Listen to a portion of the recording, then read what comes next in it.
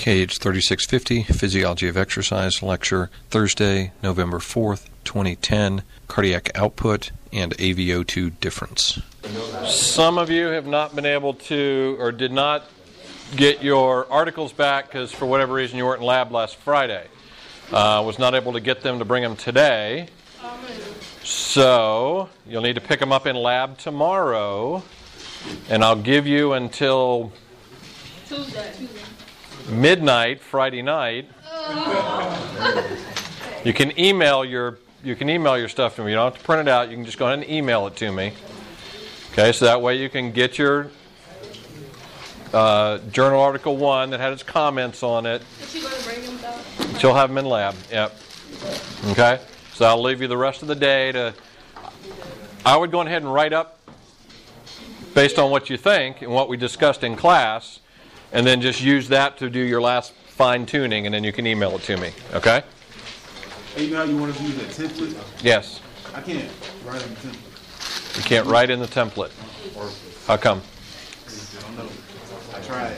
I use different computers and everything. I just can't write in the template. All right, it's a. Is it okay if it's outside the box? Like you have to be inside that box? Yeah, the whole point with that was to give you a certain size text box to make sure that you were concise and kept everything within a certain amount. It's not as small, but it just comes a little bit over the box. So it's not All right, let's do this. If you're having trouble with the template or the text box, you can write it in a Word document. Here are the rules. Nothing small. I'm getting old. Nothing smaller than a 12-point font. Nothing less than 1-inch margins. And nothing more than 1 page. Okay?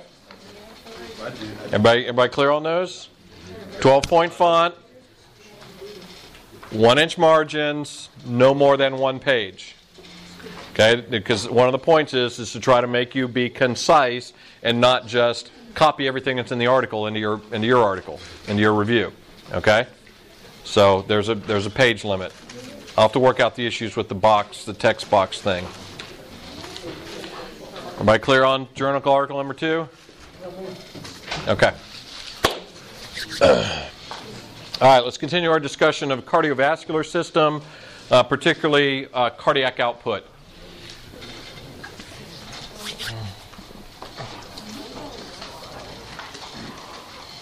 Okay, so last time what we talked about was the first component of cardiac output, which was heart rate. All right, we looked at, last time we also looked at patterns of response of VO2, cardiac output, heart rate, and stroke volume to steady state and maximal exercise. Okay, incremental exercise up to max. Okay, make sure you're familiar with those patterns of response. Then we talked about factors that influence heart rate.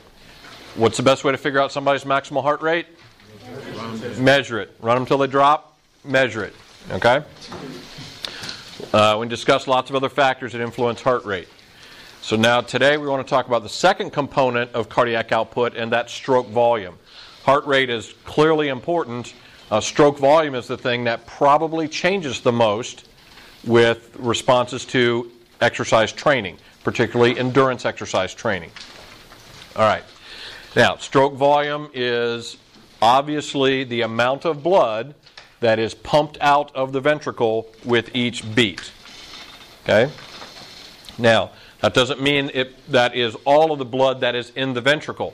In fact, we've got this particular equation right here where stroke volume is equal to end diastolic volume minus end systolic volume. Okay? So what's happening with the left ventricle during diastole? It's relaxing, and what kind of hemodynamic or fluid mechanic thing is going on during diastole? Ventricular filling. Okay? Blood is coming back from if we're talking about the left ventricle, blood is coming back from the pulmonary veins to the left atrium, and then during ventricular diastole, the muscle's relaxing and blood is flowing from the atrium, left atrium, into the left ventricle, so it is filling. At the very end of diastole, that also marks the point in time at the very beginning of systole, of contraction. Okay? So at the end of diastole, there is a certain volume of blood that is in the ventricle. It is very common at rest that that volume of blood at the end of diastole is about 100 milliliters. Okay? About 100 milliliters. Okay? So, end diastolic volume. All right, you get the onset of systole, ventricular systole. So the myocardium, the left ventricle contracts, and it ejects blood out of the left ventricle.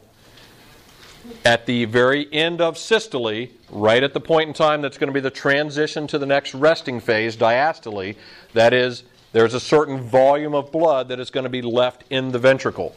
That is referred to as end systolic volume. It is very common at rest that that's about 30 milliliters. So your ventricle doesn't expel all of the blood that's in it. Okay? It fills with 100. There's about 30 left at the end of systole. So our stroke volume is about 70. Okay? There's another way to express this.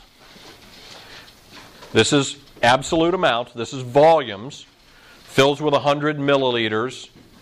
Pumps out 70 milliliters, so there's 30 mils left. There is another way to express this, and that is called ejection fraction. So it's expressed as a percentage. What's the percentage of blood that it's filled with that the ventricle will pump out? And at rest, it's pretty simple using those same figures, because if we fill with 100, there's 30 left in there. That gives you 70.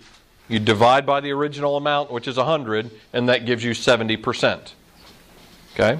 So at rest, it's very common for our ejection fraction to be about 70%.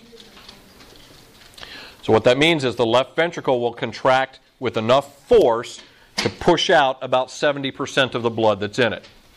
Okay? Now, let's think of things that might cause stroke volume to increase. Let's say you filled with the same amount of blood, 100 mils, but the heart muscle contracts with greater force. Is it likely to pump out a higher percentage? Yes, and so your ejection fraction goes up. That's one of the things that happens in the fight or flight response. You're getting ready to cross the street out here, you're not really paying attention, you're so excited to come to exercise physiology that you're not even paying attention to the traffic. So you step out, and you almost get hit by a MARTA bus, you jump back up on the curb, your heart rate goes up. Is it also kind of pounding? Yes. You're not getting any greater venous return yet. Okay, so the heart's filling with the same amount of blood, but because of the epinephrine and the norepinephrine from that fight or flight response, that triggers an enhanced contractility that makes that myocardium contract with greater force. And now it's going to push out 75, 80, 85%.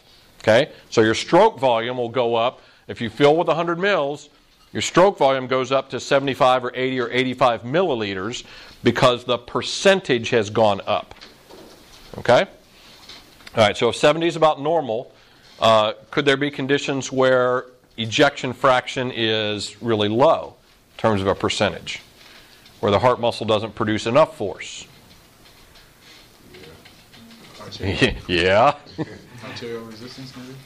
That's a different issue. I'll talk about that in just a minute. It's a good point. But pardon? Malnutrition? Malnutrition could affect it if it got to the point where it actually caused myocardial damage. What other things might cause damage to the heart muscle? Pardon? Like hypothermia? It could be with hypothermia. Yeah, you could actually chill the heart down enough that would happen. Okay, what else might cause heart damage?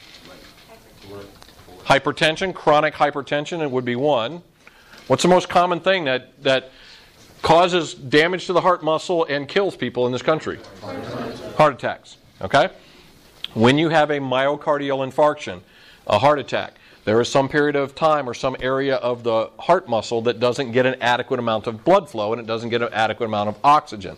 it is very common for areas of heart muscle to actually die. All right? If the heart muscle dies, it doesn't regenerate much and it forms a scar. So if you've had a substantial heart attack, there is scar tissue in that muscle now, and it doesn't produce as much force. And what you see, a very common test for people who've had heart attacks, is they put them in and do tests of their ejection fraction. And it's very common for people who have had heart attacks to see their ejection fraction at rest go down. Okay? When it goes down below 50%, that's considered impairment. And when it goes down below 35%, that's considered severe impairment. Right? So it's not uncommon to find people in cardiac rehab programs to see them, when they come in, you do these tests, and their ejection fraction is way down because they've sustained a lot of damage to their heart muscle. Exercise training for those folks is very important, but in a lot of cases, particularly if it's actually damaged, scarred heart muscle, their ejection fraction actually probably never comes back up to normal. Okay? So that's permanent damage to the heart. There is some condition that's called stunned myocardium, where when people have had a heart attack, the heart muscle itself may have been damaged, but not damaged beyond repair. And given some period of time of recovery, that heart muscle will come back, and some of this ejection fraction will come back. Okay? But that can be very different for different cardiac rehab, cardiac patients. Okay. So, a couple of conditions, either heart muscle damage or fight or flight response, where even though the heart is filling with the same amount of blood, it's able to pump out more or less depending on this ejection fraction. Okay?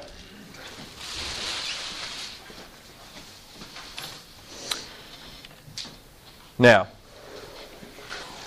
let me go back.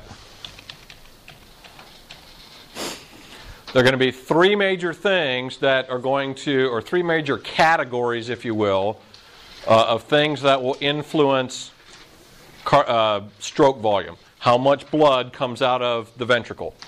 And we're really going to focus on the left ventricle. But remember, the heart has paired chambers, so you're essentially talking about blood coming out of the left ventricle and the right ventricle at the same time. Okay? But we're going to focus mostly on the left. All right, those three things are preload, afterload, and contractility. Preload are things that happen prior to systole. Afterload is things that happen during or after systole. And then contractility has to do with the amount of force that the heart muscle produces. Okay. So let's do preload first.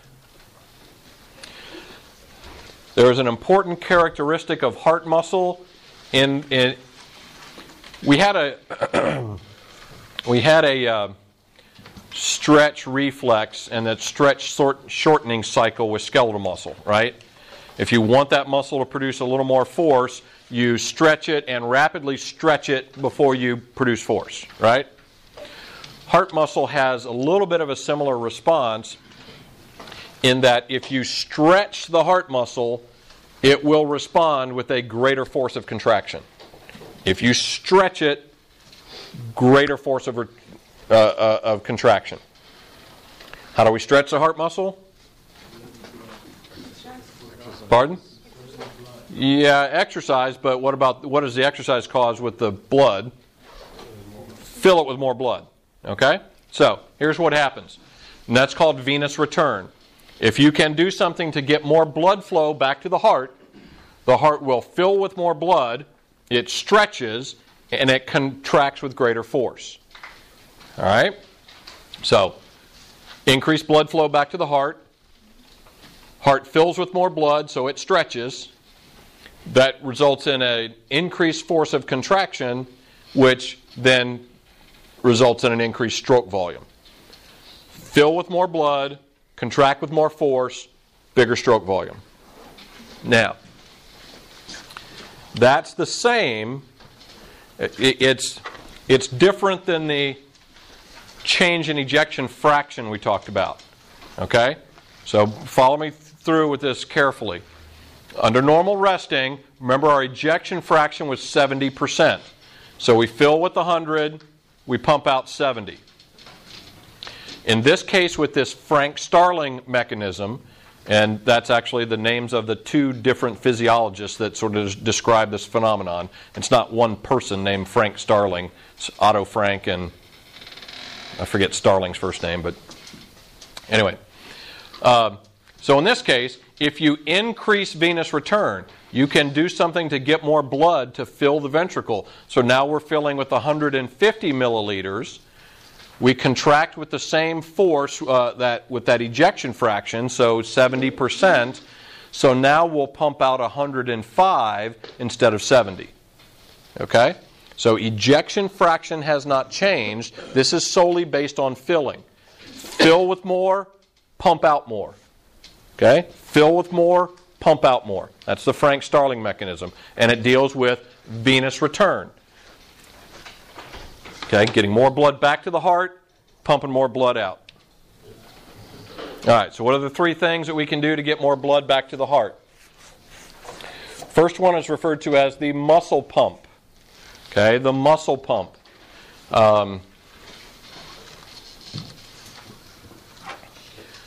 When you pump blood out into the systemic circulation, there is some motive force, of the subsequent systoles to push blood through the system. But we know once we get into that capillary bed, what happens to blood pressure in capillaries? Is it 120/80? No, it's substantially lower. Okay, so you don't have a lot of pressure difference from the capillaries back to the heart to move that blood back to the heart. What we do have are muscles. And what happens is, the other interesting feature here, we know in our veins, we've got these one-way valves. When we contract muscle, it squeezes on these veins that have blood in them.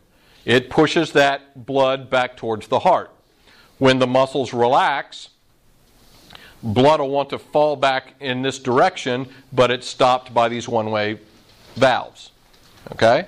So, rhythmic contraction and relaxation of muscle, like when you're walking, okay, rhythmic contraction, relaxation, essentially kind of milks those veins and pushes blood back towards your heart. Okay, so muscle pump. Extremely important to get venous return. And so when we exercise, what happens to skeletal muscle action? Contracts more, squeezes on, greater force of contraction, more frequent and more forceful squeezing on these veins, and that pushes blood back towards the heart, increases venous return. Okay?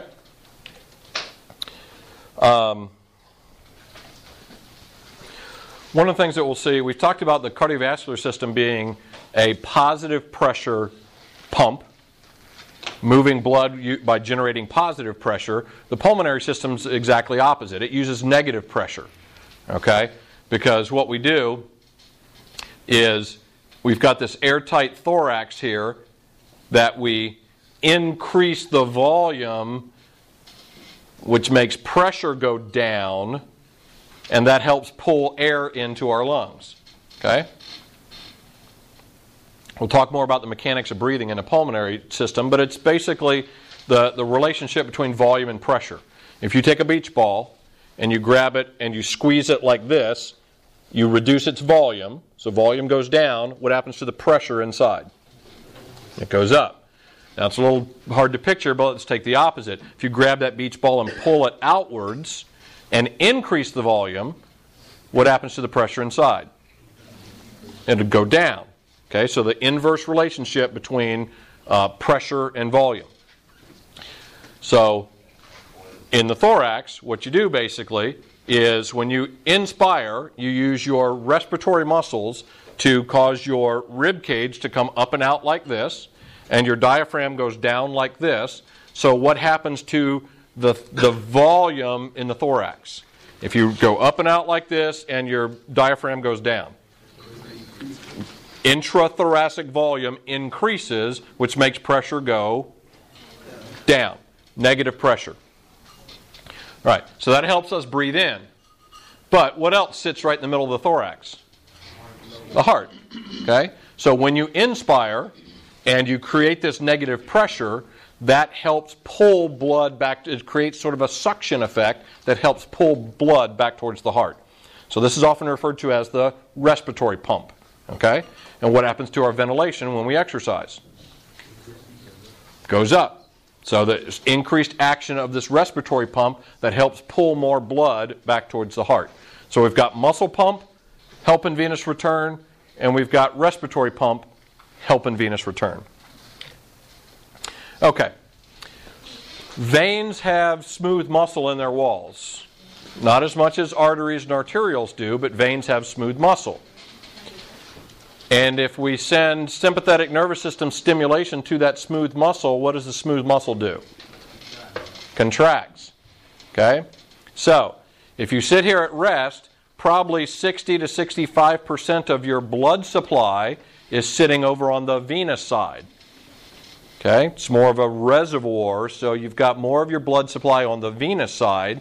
So if you start exercising, what happens with sympathetic nervous system stimulation? Goes up or down? Up. Exercise is a stress. Sympathetic nervous system stimulation. We talked last time about how that affects vasoconstriction, but in this case it also causes venoconstriction. So you've got all this blood sitting on the venous side. Okay, venoconstriction, you squeeze on it and you contract those veins, and that helps propel blood back towards the heart.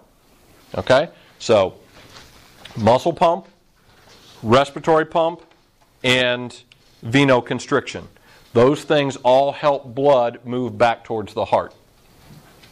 When I grew up in a little town outside of Orlando, and for the reasons only known to the federal government, I think, and the Department of Defense, they built one of the two largest naval training centers in Orlando. 50 miles from the ocean, you know. They actually built models of ships on the ground, I guess, for them to do their training on. Anyway, my cousin, after he graduated from high school, enlisted in the Navy, so they sent him to the Orlando Naval Training Center for his basic training. When he was going to graduate, the family all gathered to see his graduation.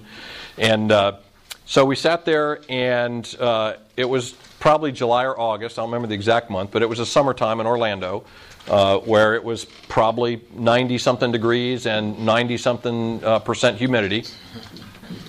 So we sat in the bleachers, and all the seamen came out and arranged themselves in formation in the parade ground. And it was all, this was long enough ago, it was all men.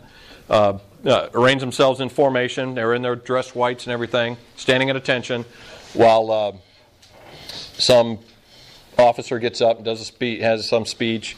Some other officer gets up, another speech. Pretty soon, I'm looking out there, and you're seeing these guys, and one of them goes, blammo, hits the ground. Down he goes. They're prepared for this, because obviously it happens before. They run out and with a stretcher, scoop him up, take him away. Sitting there, it's hot, everybody's sweating. Pretty soon, another one, bam, hits the ground. And I'm starting to think, this is our military. I'm a little worried about these guys. So, they've just gone through 12 weeks of basic training. They're supposed to be in pretty good shape. Didn't really know what was going on until, 15 years later, I took a good cardiovascular physiology class. So what do they tell you not to do when you're standing for long periods of time? They tell you don't lock your knees. Okay, why do you not lock your knees? Isn't that more comfortable? Okay, well, why does it mess up your blood supply? What happens when you get that long bones right on top of each other and you're not using the muscles in your legs? What happens? Muscle pump. Okay, you're standing there, and now you're not using your leg muscles as much. And when you stand normally, you're actually you don't see it very much, but you actually are making very fine adjustments in your balance, and you're contracting and relaxing muscles in your legs to help keep your balance. The advantage of that for cardiovascular system is those small contractions and relaxations help push blood back towards the heart. They also tell you, and it's not just for foot comfort, but if you're going to stand for long periods of time, what about the surface that you stand on? Does that make a difference? They tell you not to stand on what type of surfaces? Hard surfaces. Hard surfaces provide a lot of stability. So once again, you don't have to use your muscles to balance yourself very much. If you're on really soft surfaces, your balance shifts a little bit more, and you make these minor adjustments and contract your muscles. Okay? So don't lock your knees. Don't stand on hard surfaces. Well, they're standing at attention, but they're not really exercising, so what's happening to their respiratory pump? Are they getting much action there to help blood coming back? No. It's also hot and humid. We haven't done thermoregulation yet, but one of our major adaptations or responses if we get hot, if the body temperature starts going up, is where do we send blood flow? To the skin. Okay? We send blood flow to the surface of the skin to try to radiate off some of this heat. So they're standing there. More of their outgoing blood flow is going to their skin to try to radiate some of this heat. And we have reduced the impact of or the ability to return blood to the heart. Okay? Key point with cardiovascular physiology. It doesn't matter how many times a minute your heart beats. If the ventricle is not filling with blood, what's your cardiac output going to be? Okay? Doesn't matter. Your heart can beat 150 times a minute, but if it's not filling with any blood, you're not going to achieve any stroke volume or any cardiac output. Okay? Coronary artery branches are first, carotid artery branches are next. If you're not getting adequate cardiac output, pretty soon you're going to get dizzy, lightheaded, and pass out. Okay? So that's what's happening in this case. Illustrates importance of that muscle pump and that respiratory pump. All right, afterload. All right, so cardiac output. This is mean arterial pressure. Okay, mean arterial pressure. All right, notice that it's the numerator, so that's proportional. If you keep this constant down here, if you can make arterial pressure go up, what happens to cardiac output? Yeah, more driving force. Okay? So over here, this is total peripheral resistance. These are things that would create resistance to blood flow. If resistance goes up, cardiac output's going to go down. Okay? So things that cause resistance to blood flow is going to cause cardiac output to be reduced. All right, we've mentioned this before when we talked in the neuromuscular section with even very moderate levels of strength training of certain exercises. But essentially, here's what happens. When you contract muscle, it squeezes on those veins and helps push blood back towards the heart. But when you contract muscle, it also squeezes on arteries and can help prevent blood flow from going forward. Okay? Now, if this is rhythmic contraction, relaxation, not much of a problem. But if it is more static resistance type exercise where you are contracting those skeletal muscles and holding that contraction for some period of time, what happens is these muscles pinch these arteries and it causes blood to back up in here and pressure goes up. Okay? That's afterload. That's increased resistance to blood flow. All right, let's think about preload. If preload goes up, holding everything else constant, if preload goes up, what happens to stroke volume? You got a 33 1/3% chance. It either goes up, goes down, or stays the same. Goes up. You fill the blood with more heart, or fill the heart with more blood, it's going to pump out more blood. Okay? So if preload goes up, stroke volume goes up.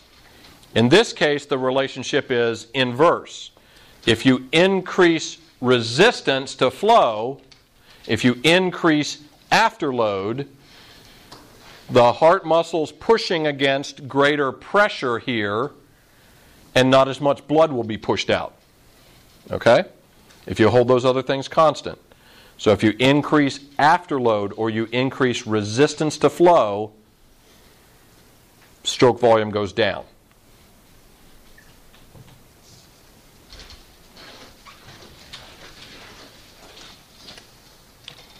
Okay, now contractility.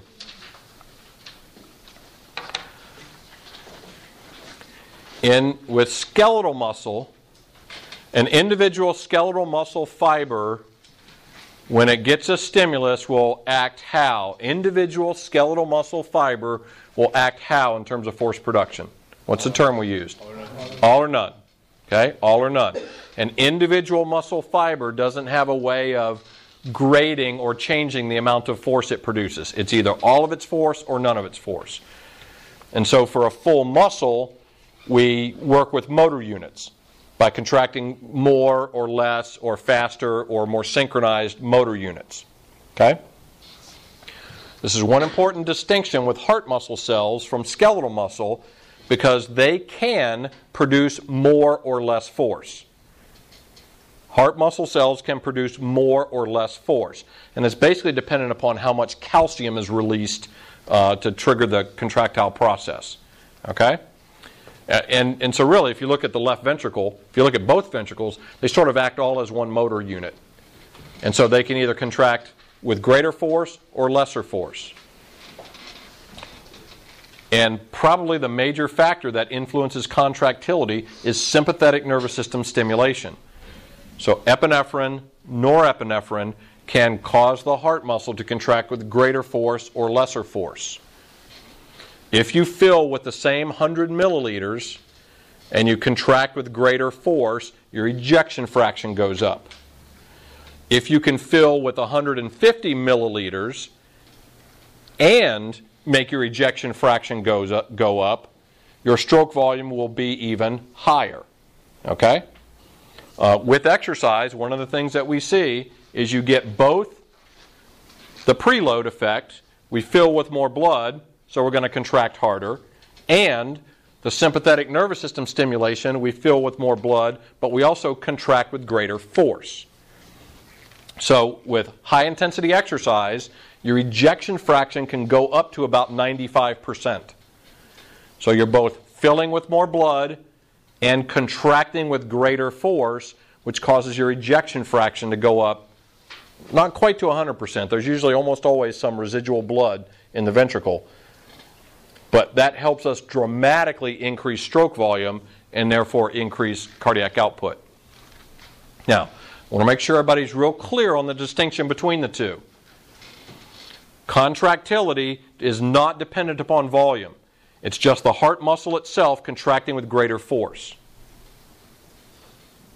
Okay? It's just the heart muscle itself contracting with greater force, regardless of how much blood is in it. That Frank Starling mechanism is dependent upon volume.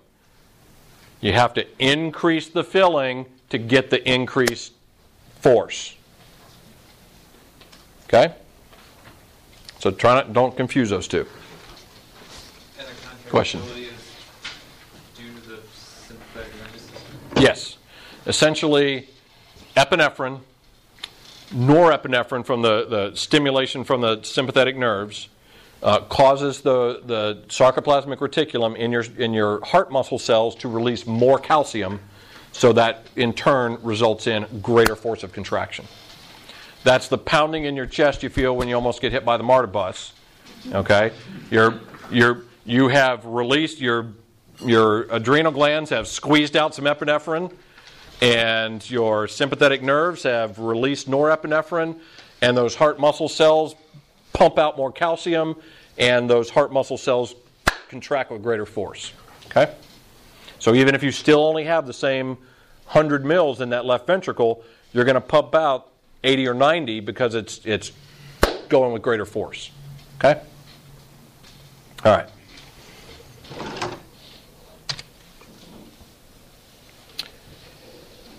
Now, all right, so this kind of puts all this in one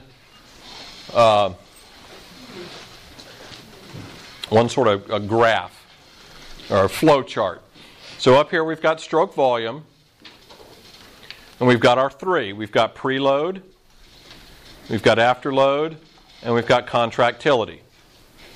All right, and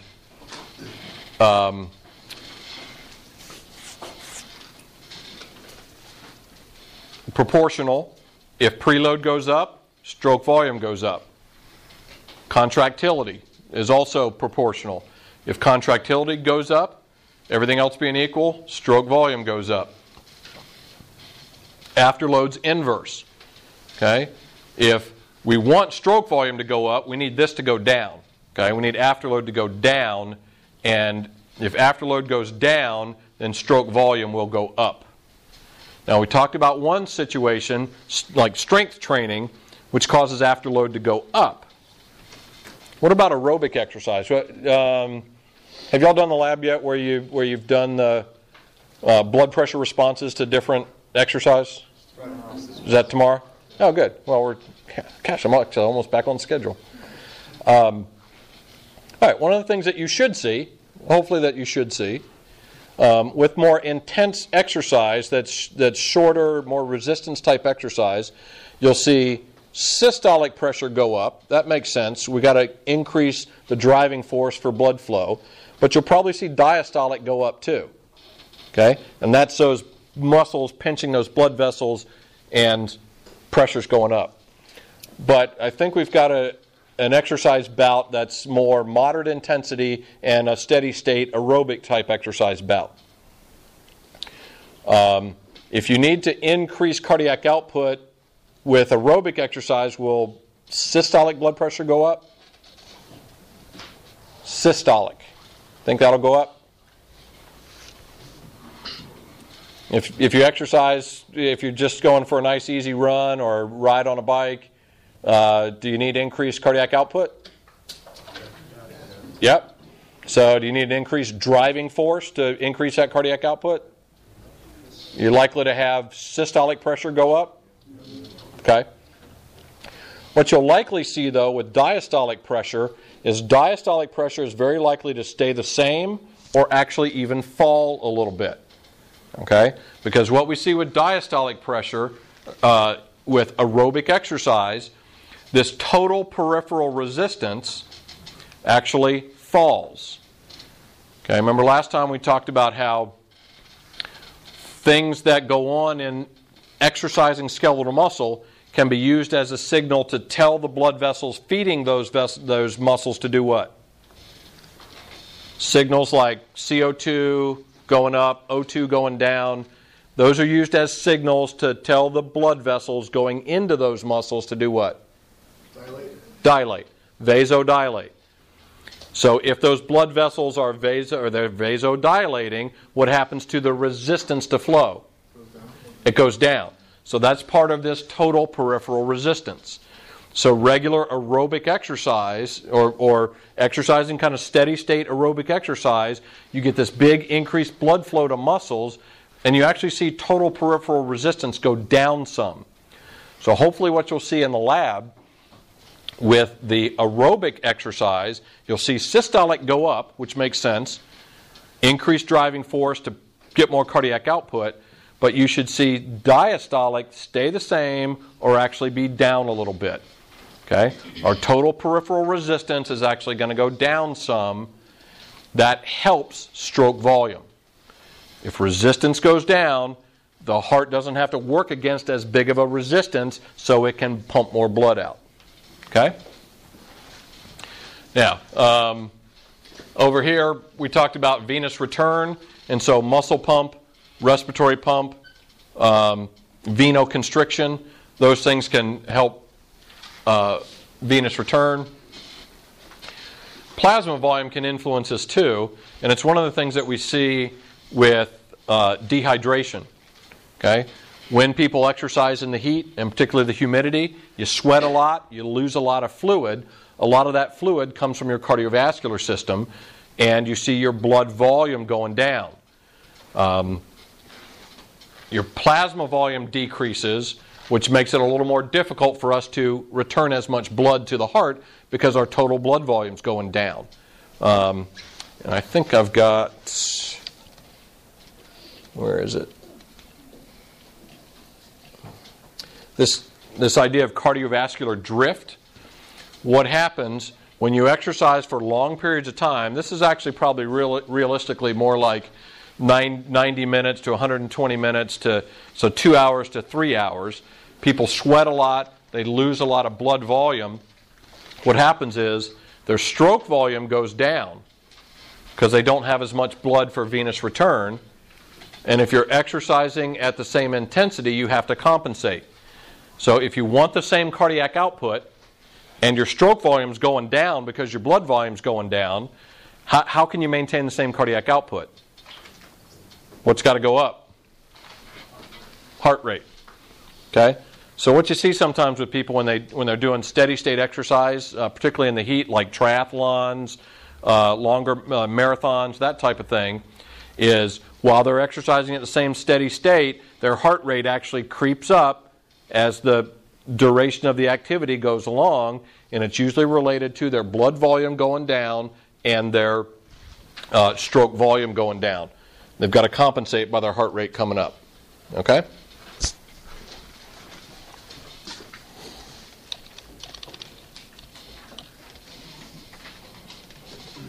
Okay. Let's see.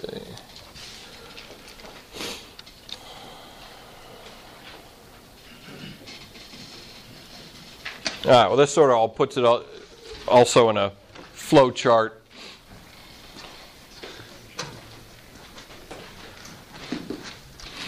Okay, so over here we've got cardiac output, and we've got heart rate and stroke volume. This is sympathetic nervous system stimulation.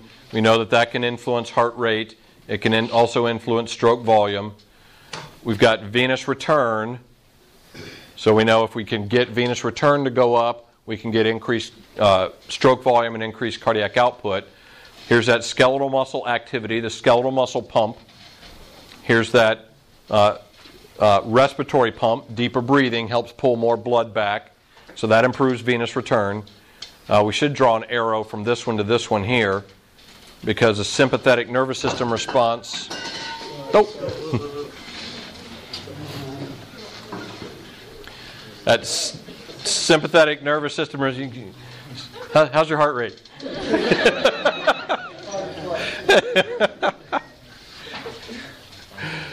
All right, sympathetic nervous system response right here will also cause that venoconstriction that helps that venous return. Okay. Then over here, sympathetic nervous system stimulation causes vasoconstriction in areas of the body that are not exercising. Okay? And we get the vasodilation in muscles that are exercising. So that helps improve blood flow to those muscles that are exercising. Okay? So that's blood flow to skeletal muscles. Kind of starting to get the pattern, all this, how all this stuff is interrelated. Okay.